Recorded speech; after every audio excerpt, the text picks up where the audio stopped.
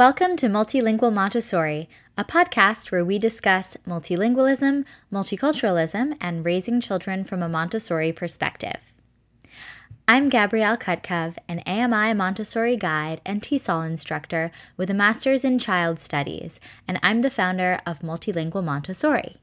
You can find me on Instagram at multilingual.montessori and at multilingualmontessori.org.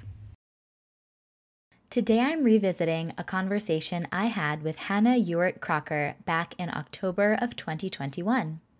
Hannah is a former Montessori child who worked as the director of the Farm School program at the Denver Montessori Junior-Senior High School for 7 years. In this conversation, Hannah shared incredible insights about Montessori at the adolescent level, the joys and challenges of running a public Montessori program, and what she loves about working with adolescents. Hannah also shared her thoughts about what it was like growing up with a mother who is a trained Montessorian and her experiences teaching a bilingual English-Spanish yoga class in Denver, Colorado. If you've never heard of a Montessori middle or high school, you're not alone. Montessori adolescent programs are still very few and far between. However, there is now a Montessori training program for adolescent teachers, so hopefully there will be more programs opening in the future for families interested in continuing Montessori beyond the early years in elementary. Since we recorded this episode almost 2 years ago, I've spent more time with adolescents in a Montessori context, so it was really interesting to listen back to what Hannah and I had discussed about adolescent brain development and how we can best support adolescents at school and at home. I hope you enjoy my conversation with Hannah. I'm Hannah Ewert-Krocker. I live in Denver, Colorado. Although I grew up in Northeast Ohio, where I attended Montessori school from age 2 to 15. I've been in Denver for about 12 years, and I was a founding teacher and program director for the Farm School program at Denver Montessori Junior-Senior High School, which is a public school here in Denver that serves students from grades 7 to 12. So I worked as the director of the grade 7 to 9 program. We called that the Farm School. I did leave that work in 2020 to take some time off and reassess what my next steps were. So right now, I'm doing several different things, but most of what I'm doing is coaching and consulting in Montessori programs, both supporting current programs, adolescent guides, and adolescent leaders specifically, or leaders in adolescent programs, and then also supporting some organizations that are doing school startup work, especially in the charter and public sector. Oh man. So, okay, we're going to get into all of that. First, I want to tell everyone our connection is kind of funny. So we went to college together and we were in choir together, and, we were different years and, lost touch as one does when you graduate from college. And then I want to say probably 10 years after maybe 10 years after you graduated, we ran into each other at a Montessori conference. And then that is how I found out that you were in the Montessori world, had been a Montessori child, were now running this program, and I was a Montessori teacher at the time. So I love that connection. It's such a small world. You never know who you're going to run into at a Montessori conference, really. Yeah, and the intersection of people who went to really small liberal arts schools who also end up in Montessori education, I think is even smaller. Yeah. So it was very exciting to me to run into you and for you to be like, I went to Vassar, like we have this in common, which is really, really great. So I know, I love that. I love that connection. Yeah. Thanks for sharing. So, okay, so walk me through your Montessori journey. What do you remember about going to Montessori school as a child?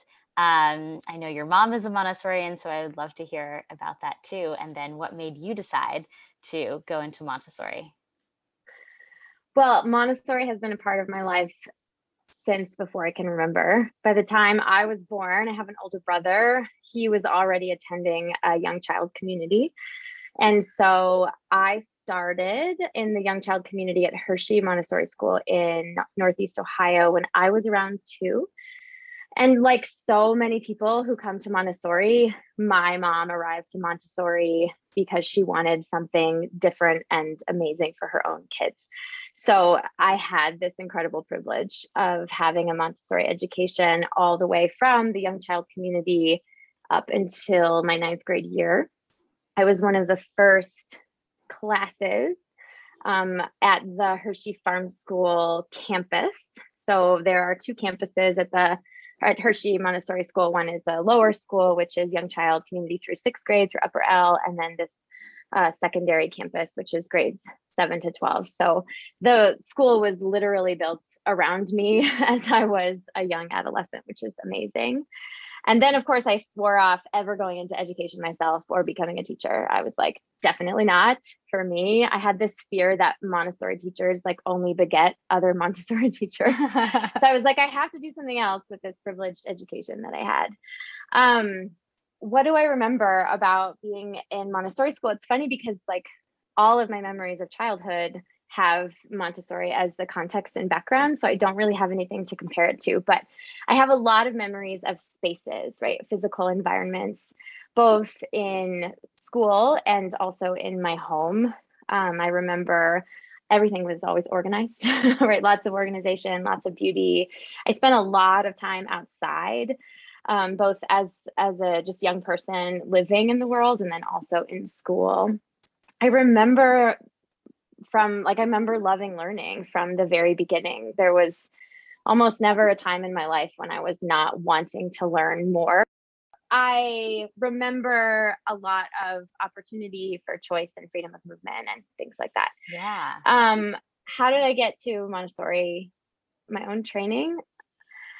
I moved to Denver in 2009, right after I graduated, and I was working in community organizing and neighborhood development in Commerce City, which is a city just outside of Denver. It has a lot of industrial companies and a lot of pretty segregated neighborhoods. And so I was working primarily with Spanish speaking families to do leadership trainings and develop neighborhood associations and organizations that could empower families and parents to do really good, important work in their communities. And it was really incredible, but I don't think it was like the thing that made me super excited in the world. I was invited to help found and start this new program in Denver Public Schools. This was in 2013. And I was like, no, I don't want to be a teacher at this place. Like, I don't want to be a teacher. Over time, I just sat with the fact that education really was the intersection of all these challenges that our society faces and all these things I really deeply cared about. And I would get really fired up about how the structure of this program should be. I was like, it has to do this and it has to be like this. And I realized that I cared about it pretty much more than anything else I was doing at the time. So when I was invited to apply to be a teacher, finally I did. And then I attended the adolescent orientation that AMI was putting on, which also was directed by my mom at the time. So I went home in 2013 to take the 5-week orientation and do that in preparation for our opening. And then a couple years into our opening as a school, I took on a leadership role. I took on what we called program director of the farm school program. And we all decided as a leadership team that it would be really beneficial to have multiple folks on the leadership team with AMI diplomas. There wasn't an adolescent diploma at the time. And so I agreed to do an additional training really to understand more deeply Dr. Montessori's philosophy and observations of children throughout their entire development. So I picked 0 to 3, assistance to infancy, partly because it was here in Denver, and because, as I'm sure you are aware, Dr. Montessori identified that 12 to 15 and 0 to 3 were what she called parallel planes.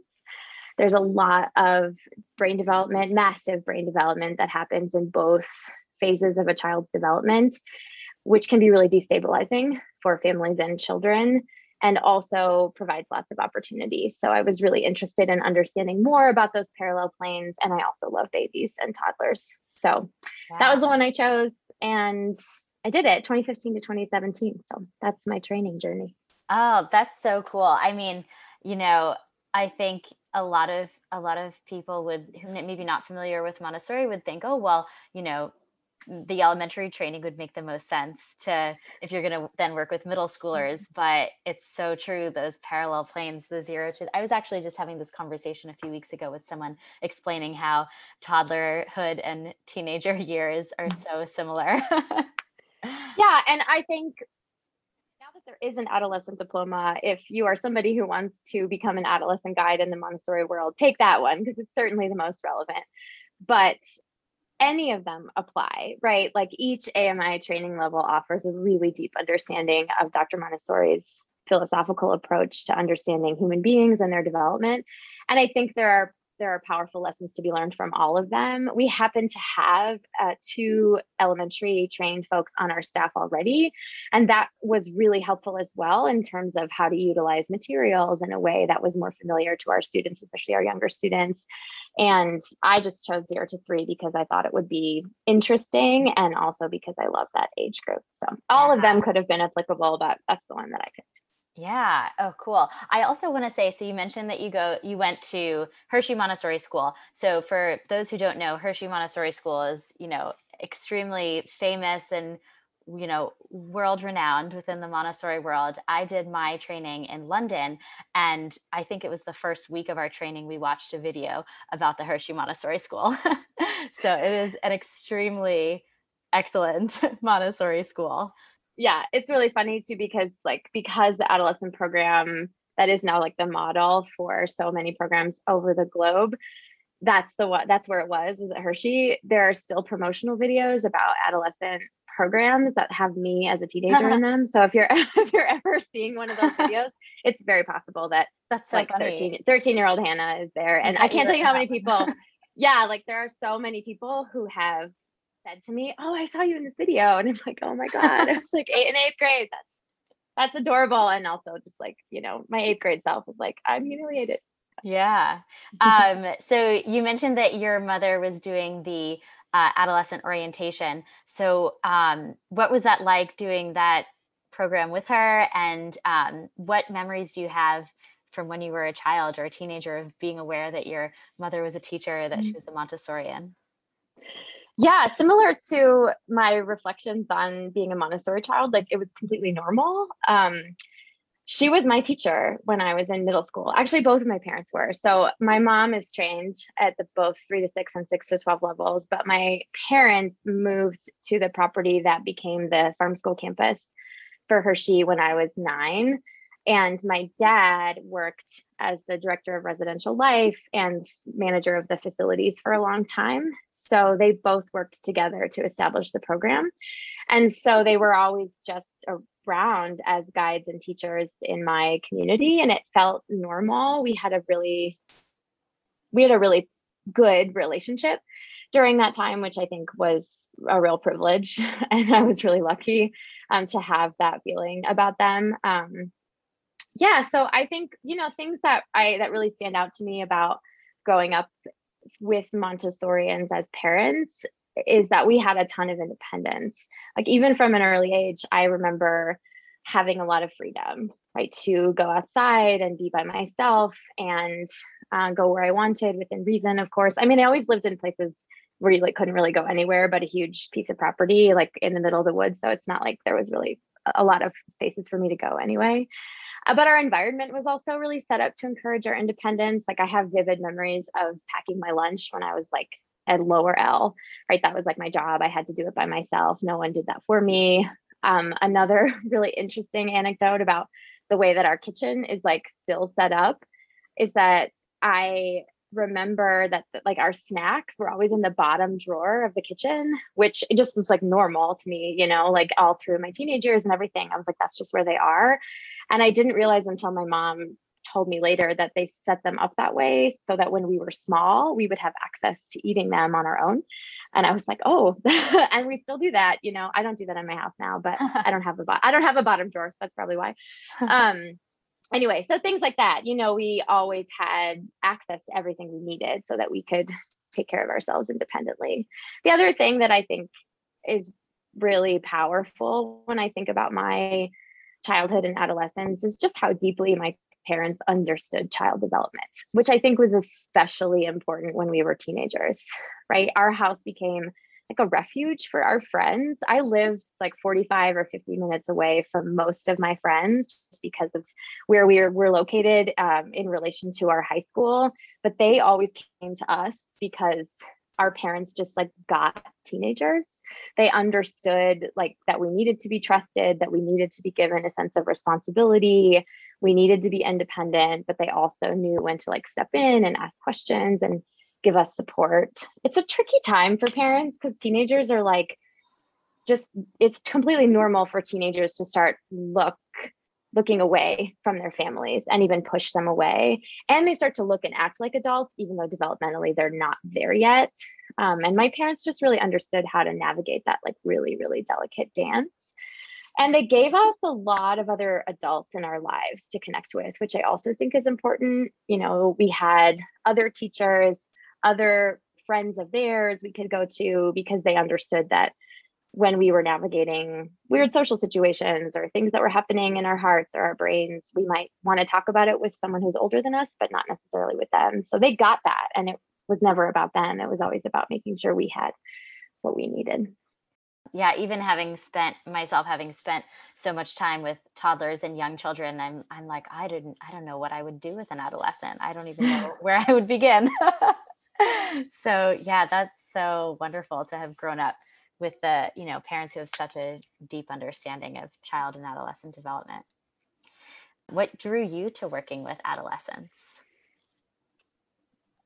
They're so much fun. I mean, what's funny is like, it's not like I decided that I wanted to become an adolescent guide in a Montessori setting. It was more like my experience was much more like I knew someone who was starting a program who knew me and that I was in Denver and asked me if I was interested. And at the beginning, I thought I wasn't. And then over time, I realized that I was. And so it wasn't really that I was like, this is what I want to do with my life. But immediately, I realized how much I love middle schoolers, which is like such an unusual position to be in. Yeah, it's wild. Like 90% of the people that I would tell, like, this is my job to, would react by saying something like, wow, I can't believe you work with middle schoolers. They're so like fill in the blank, hard, hormonal, difficult, intense, like whatever. And like all those things are true. But the flip side of challenge that middle schoolers present adults is this incredible opportunity for growth and development. And people who I would talk to who like got them would be like, middle schoolers are the best. Like I love them too. I think my favorite thing about them is that there's so much growth and they're so open to learning new things, which you wouldn't expect when you think of like the way that we treat adolescents as a society.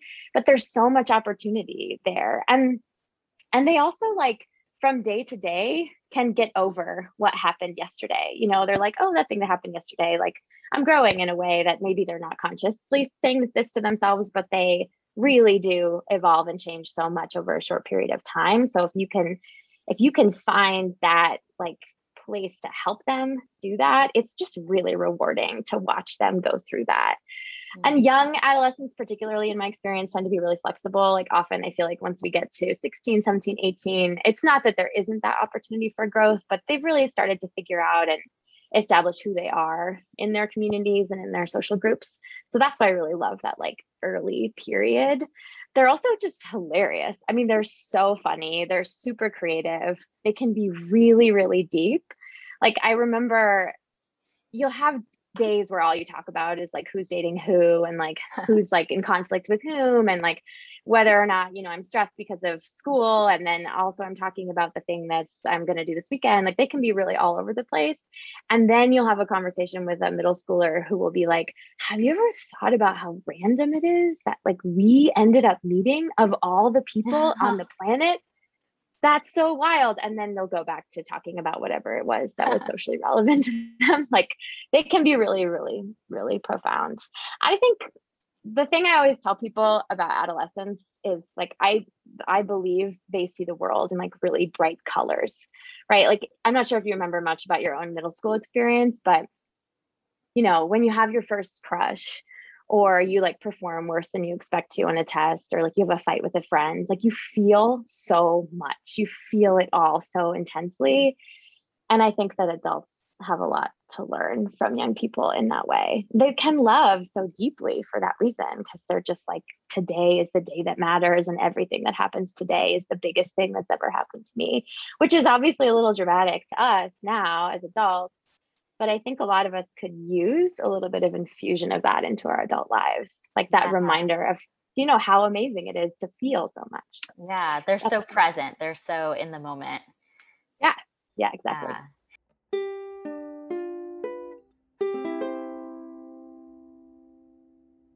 So speaking of adolescence, tell me about what that experience was like, the founding of the Denver Montessori Junior Senior High School. Yeah, it was a lot. It was invigorating. It was inspiring. It was challenging. It was really tiring. The thing that I think there's a lot of really tricky things about opening a public Montessori adolescent program in particular. The first is that there aren't very many, right? So there aren't very many models to go off of.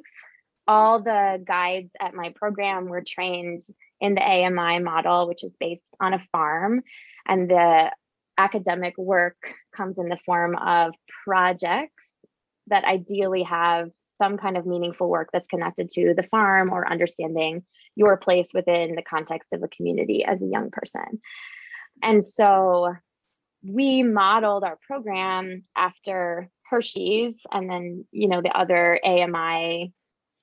There's no like AMI accreditation for adolescent programs, but that's sort of the accepted AMI model. And the numbers at a school like Hershey, which is private, are really different than the ones that we were navigating in the public sector. So that was a really huge challenge. I was trying to figure out like how to do this project-based, hands-on academic work with classes that were twice the size of these other schools that were doing the same model. So there are some blueprints and there's now training, but a lot of what we're doing in the adolescent work is still a really big experiment. Like we're still trying to figure out what works best. And I think it challenges adults to be in some ways like the most Montessori, right? Because the foundational philosophy of Montessori is observing what's happening with young people, experimenting, redesigning, observing again, experimenting, redesigning. Like it's all about observation, reaction, and redesign. And so working with adolescents really challenges you to do that, because there is no like step-by-step guide, and there is no, these are the lessons that go in X, Y, or Z order. You have to be responsive to the students who show up in your program. And they tell you what they need, right? All children do, and teenagers do as well. Like you have to respond to whether or not they need different academic content because they're not engaged, or they need firmer boundaries because they're all over the place, or they need more flexibility because they're rebelling against rigidity. Like they tell you what they need, but it's exhausting, constantly redesigning and experimenting and responding. So I think that's a big challenge. Some other things that were like unique to our school, we were a standalone adolescent program with 4 Montessori elementary feeder schools in the district. So we opened because our elementary families wanted a Montessori option for their adolescents. We had a lot of families who knew they wanted to send their children to our school, but we were combining 4 different school cultures, which was also really challenging when we formed our own. Right. So one of the main goals of an adolescent community in the Montessori pedagogy is to form a really strong sense of community. Like we use that word ad nauseum, and every adolescent who's been at a Montessori program is like community. You guys talk about that all the time. We're like, yeah, I mean, that's the point, is to like understand how to operate as an individual within the context of a social group. So we wanted to find ways for each individual student to contribute, right? To find their unique, their special way of giving to their community. Montessori called that valorization in an adolescent program, that they would experience valorization when they knew that what they were doing, why they were showing up, mattered to the people around them. But because the size of our program, like that was always a challenge. We had 120 to 130 students in grades 7 to 9. So getting to know each one of them and finding that way to support them to contribute was a really worthwhile challenge, but one that was really hard. I mean, some of them didn't even know each other's names for months at a time. And so the numbers made it really challenging to create that strong sense of community.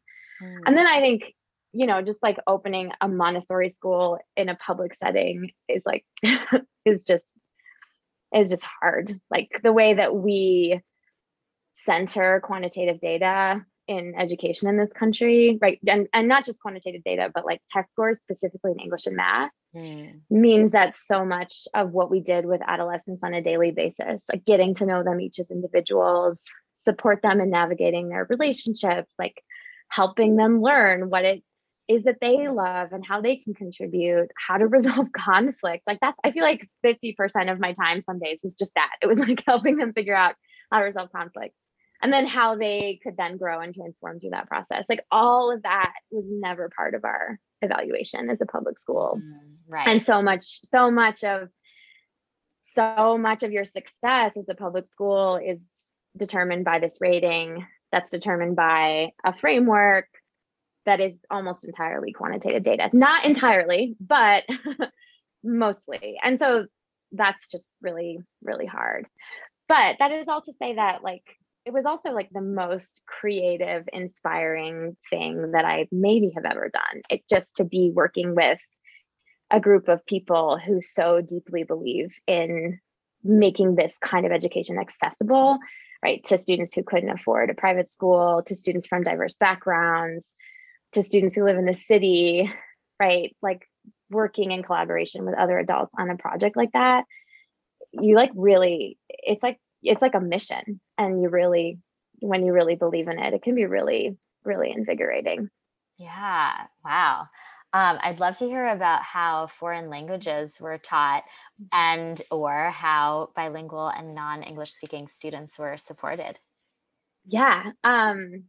We were always really constricted by size and budget. So we offered Spanish as a foreign language. And there are high school graduation requirements in foreign language, at least in Denver public schools. So we had to offer that to our students who were getting high school credit, so ninth grade and above. We always dreamed of offering more bilingual opportunities for students, especially because one of our feeder schools was bilingual, English, Spanish. But it always seemed to be a little bit harder than we could manage among all the other challenges we were dealing with. So we offered Spanish as a foreign language. We had a Spanish teacher who's actually from the Dominican Republic, which is, she's really, really awesome. And she offered like mostly what you would consider like traditional array of Spanish classes, beginner, intermediate, when we had capacity and students who were at that level, a more like advanced conversation class for more fluent speakers.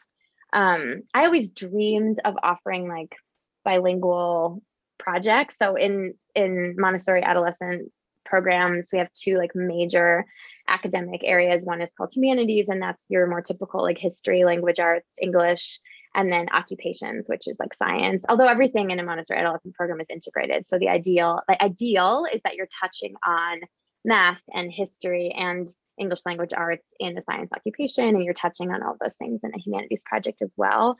My dream was always to have some that were bilingual, so you could offer readings and experiences and opportunities in two languages. I never got there, but if I could do it again someday, maybe I would. We had lots of bilingual students in our program. We rarely had non-English speaking students because of the way that we had students matriculate to us. They almost all came from those 4 feeder schools, which meant that they had already been in school in the United States for at least 3 years. But we had lots and lots of folks who spoke 2 or more languages at home, mostly Spanish. And that's consistent with the demographics here in Denver, that we just have a lot of Spanish speaking families in this city. I think some things that I really noticed, and this is anecdotal observation, it's nothing I I don't have any quantitative data to support this, but a lot of those Spanish speaking students were bilingual, but not biliterate. Right? So they grew up speaking Spanish and were fluent orally, but did not learn to read or write in Spanish because they did exclusively in English at school. There were a handful who went to that bilingual elementary program who could do both, but it wasn't at all a critical mass of our bilingual students. So it was tricky navigating how to support them in continuing their own home language development, especially if they couldn't really read in Spanish. We would often have, because our foreign language offerings were limited, some of our fluent Spanish speakers would take a Spanish class alongside non-Spanish speakers and serve as tutors or TAs, and then like teaching assistants, and then also learn how to read and write in Spanish because they didn't know how. So they were learning more cognitively, more consciously how the language was structured and how to read it and how to put sentences together and interpret it in the written word alongside students who didn't understand it.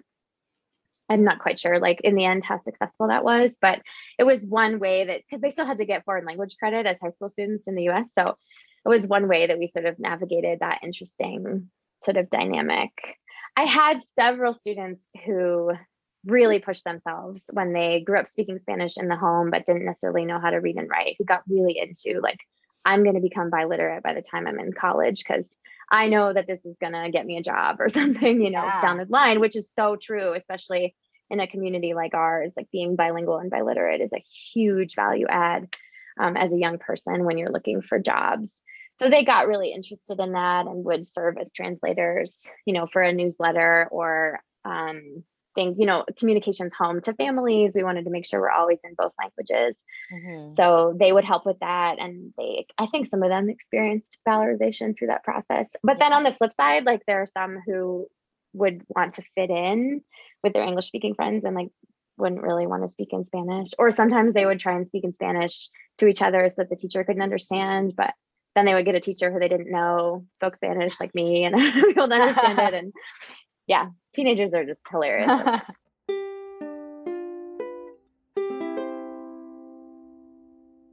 I'd love to hear more about the parent outreach. So you said all the communications went home in English and Spanish. What are some other ways that you connected with the adolescents' families?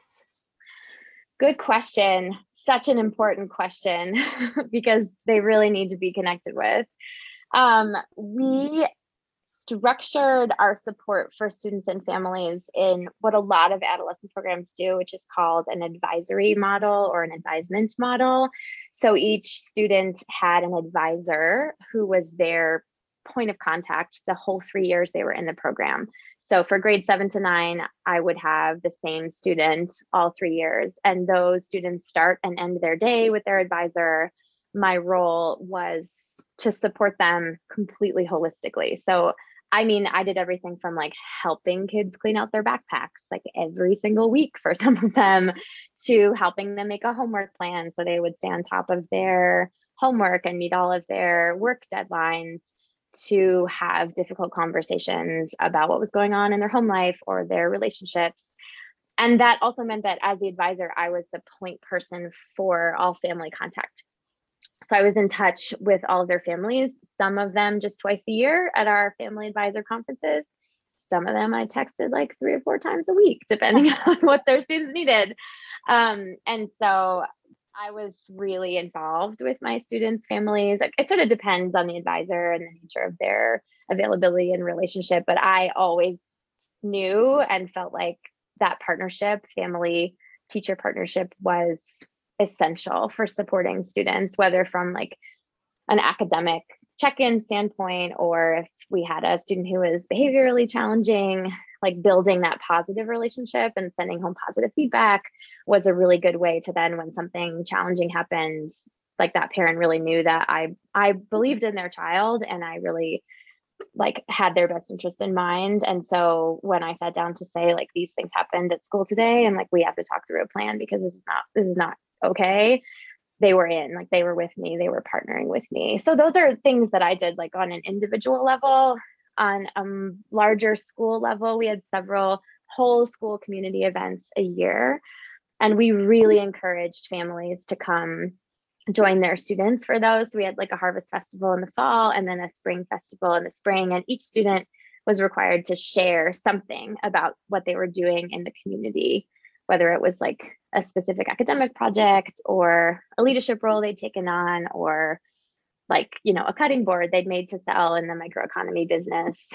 Each student had to present something. And so we pushed really hard to make sure that families had at least one person there to show up and support their students. And that also gave us the chance to interact with families in a different setting that wasn't just about like how their students were doing. We had like a chili cook-off that was like a fundraiser, and like there were multiple theatrical performances every year. So lots of also like community building opportunities.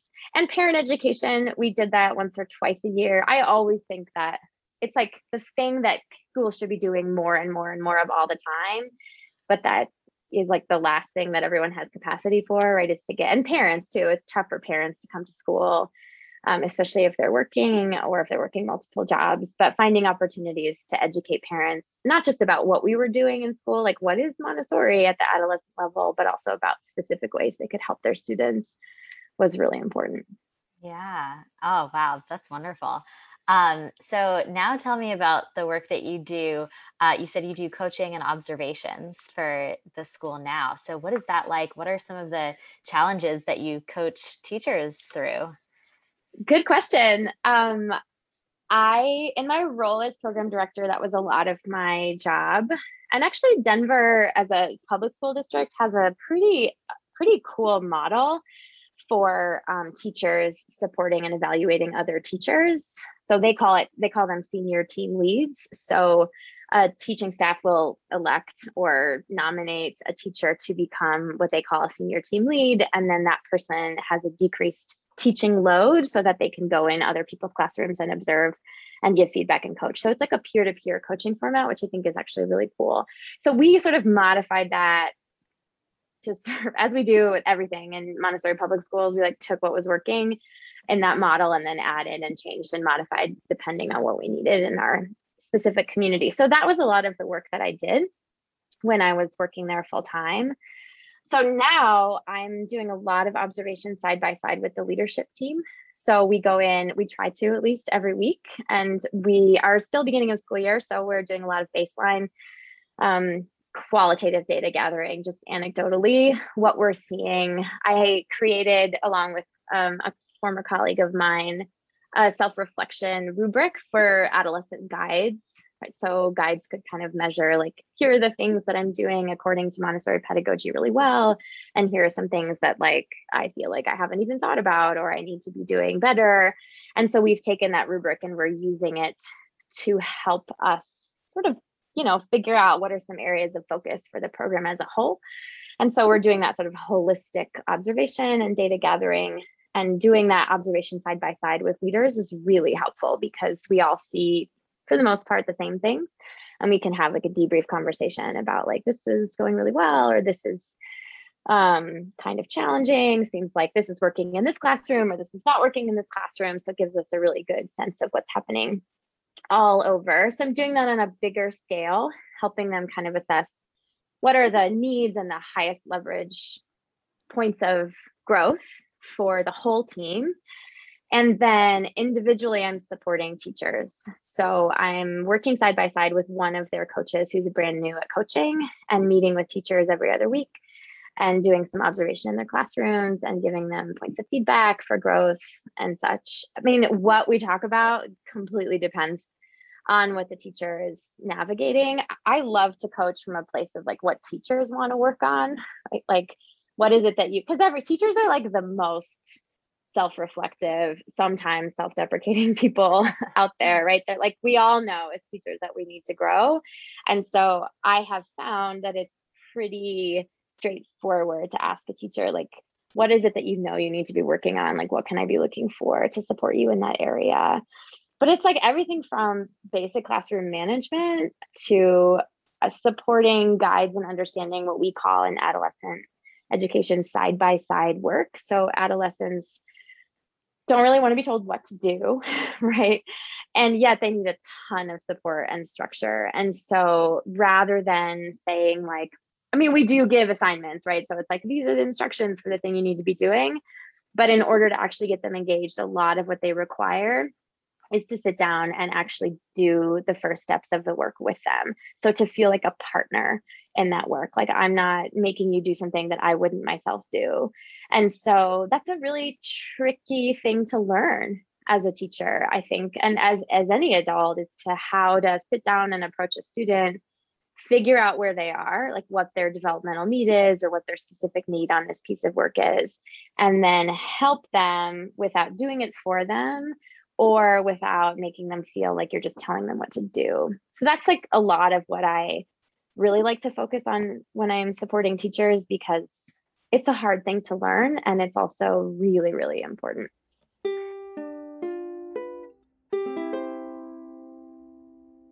Switching gears a little bit, I would love to hear about the bilingual yoga class that you teach. That is so cool. How did that come about and what is that like?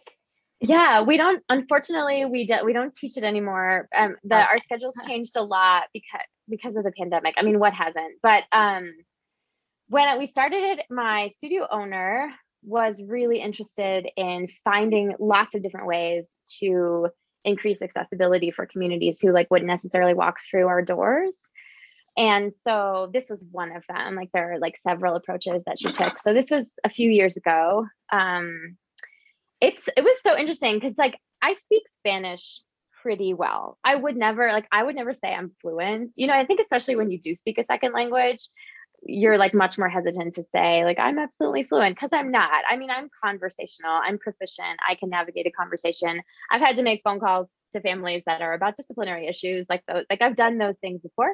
But the other thing about teaching yoga is like there's so much command language. You know, if you think about it, you're saying things like lift your right leg high and step through, you know, rise up to low lunge. Like that's not a form of the language that I would typically use in a conversation, especially in a school setting.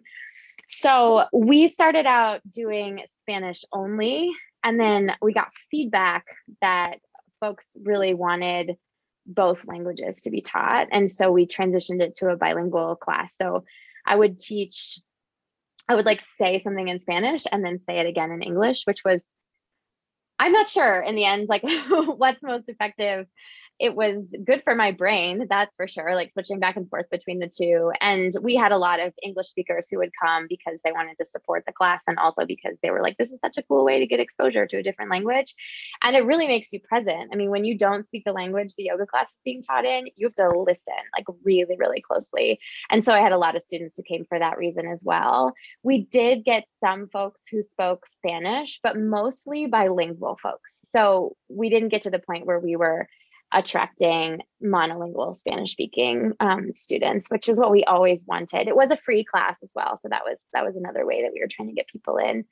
And then the pandemic happened, and like everything that was free that we offered, we had to stop offering because yoga studios everywhere all over the country took a huge hit because they had to close for months at a time. So it was cool. It was hard. It was really hard for my brain, but it was neat. And I would definitely do it again if I had the chance.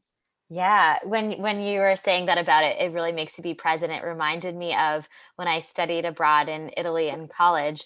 My friends and I signed up for a dance class through the university, and it was entirely in Italian. And I learned so many like body part names that I probably had learned in beginning Italian class, but like in one ear out the other. So I really like had to learn what those body parts were and like all the instructions in Italian. It was really great for my for my language development. So I can see that being wonderful for like English speakers who are trying to improve their Spanish.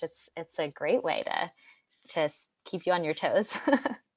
Yeah, I had to learn a lot of interesting words, because like I use a lot of words in yoga teaching in English that I don't really use that much in Spanish, like elevate and lengthen and like engage, like things that I don't as a command, but I don't really say very often. So I definitely increased my vocabulary a lot. It's been years since I taught a couple years since I taught the class. So I would have to go back and look at my vocabulary list again before I did it again, but it was a really cool experience. Oh, that's so cool. Well, we've covered so many things.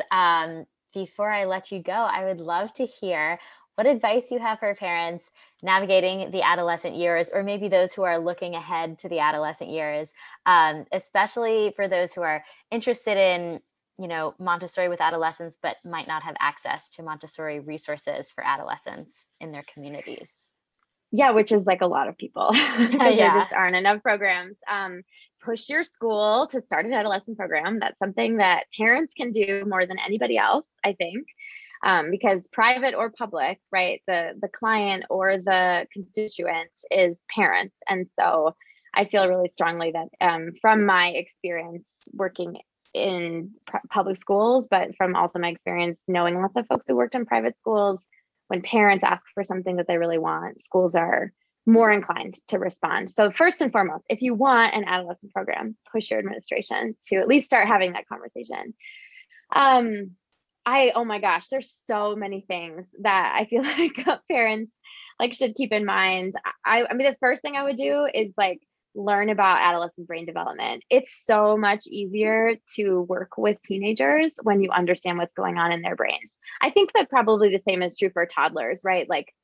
We have that horrible phrase in this culture, the terrible twos, because they start saying no to everything. But the minute as a Montessorian, you learn that it's because they are literally learning to understand that they are an independent being who can say yes or no, that this is the development of the will, your whole approach and appreciation of what's going on for them changes. The same is true for teenagers, right? When you understand that evolutionarily teenagers are designed to move away from the family and start to create their own social unit, it's much easier to get why it is that they're rejecting you as an adult and wanting to hang out with their friends all the time. So I think the more parents can understand what's going on in their brains and the development that's happening, just the easier it is to be patient with the process, even if in the moment you're not quite sure how to respond. I think the other piece is I think I was saying this earlier when I was talking about my own experience as a teenager, but adolescents are going to push away the adults in their lives. And at the same time, they need adult support and guidance more than ever. So find adults who your young people connect with. That could be a coach or a music teacher or a choir director or a teacher or the cool auntie, whoever that is that they can go to and you can push them to go to because they don't want to talk to you. Then they'll at least, hopefully it's someone you trust, but they'll get somebody who is an adult who has a fully formed frontal lobe to help them navigate a situation. Teenagers don't have a fully formed executive functioning system. That's what's really under construction in the adolescent years is the frontal lobe.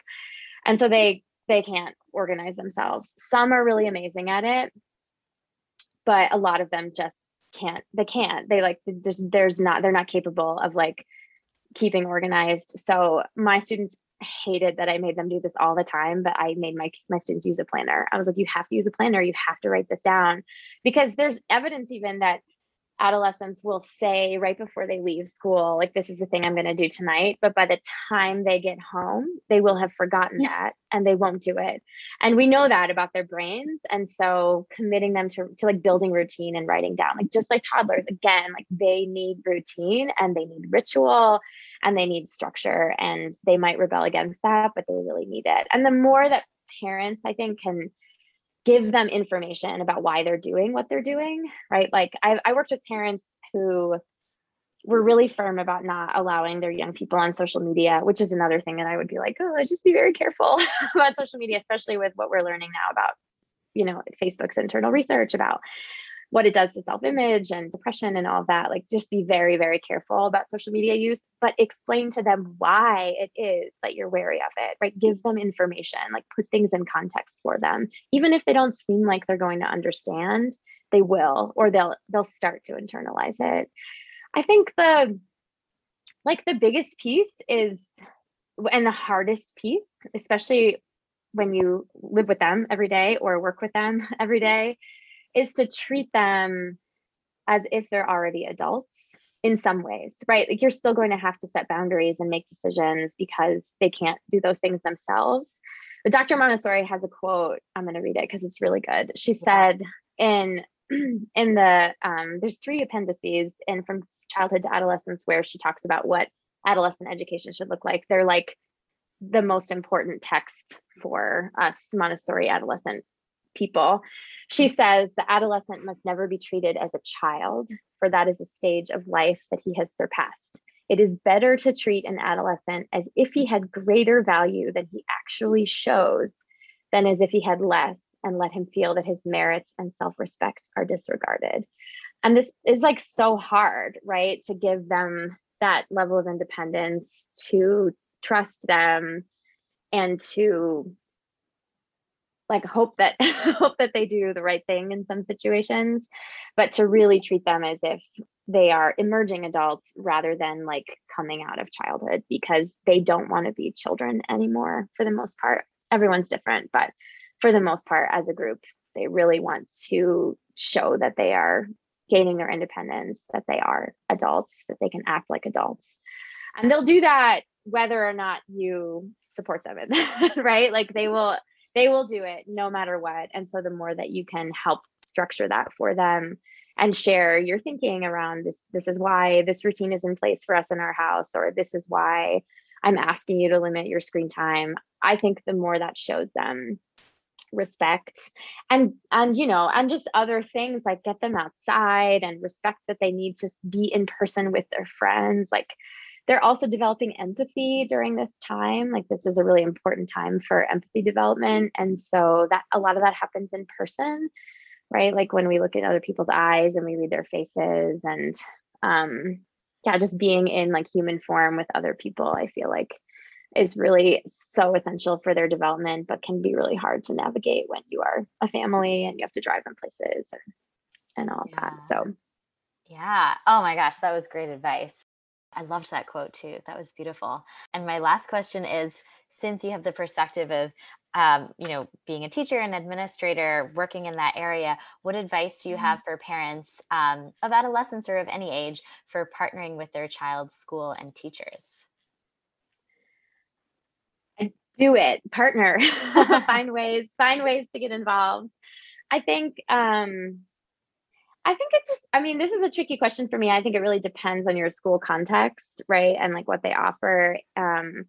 I think that especially for teenagers, like finding ways to hear about what's going on at school through your young person, through your child, through your teenager, and then following up, right, with the adults in the community feels really important. At all of our family advisor conferences, like we gave them a lot of structure, but it was the students themselves who had to lead the conference and say, like, this is something I'm proud of, this is something I'm working on, like whatever it is that we asked them to share. But we put the onus on the students. And then we served as question askers or clarifiers as the adults in the room. I think the more that you can partner with as a parent, the more that you can partner with the teacher to get information, to be open to whatever it is they're suggesting, to support their student at home, right, the better. And at the same time, like, especially in a Montessori program, like with teachers who are trained, understand that the Montessori training is more than how to teach. It's really understanding how human beings develop. And so trusting that they do understand that and that they're working really hard to support your student in the context of a whole group of students.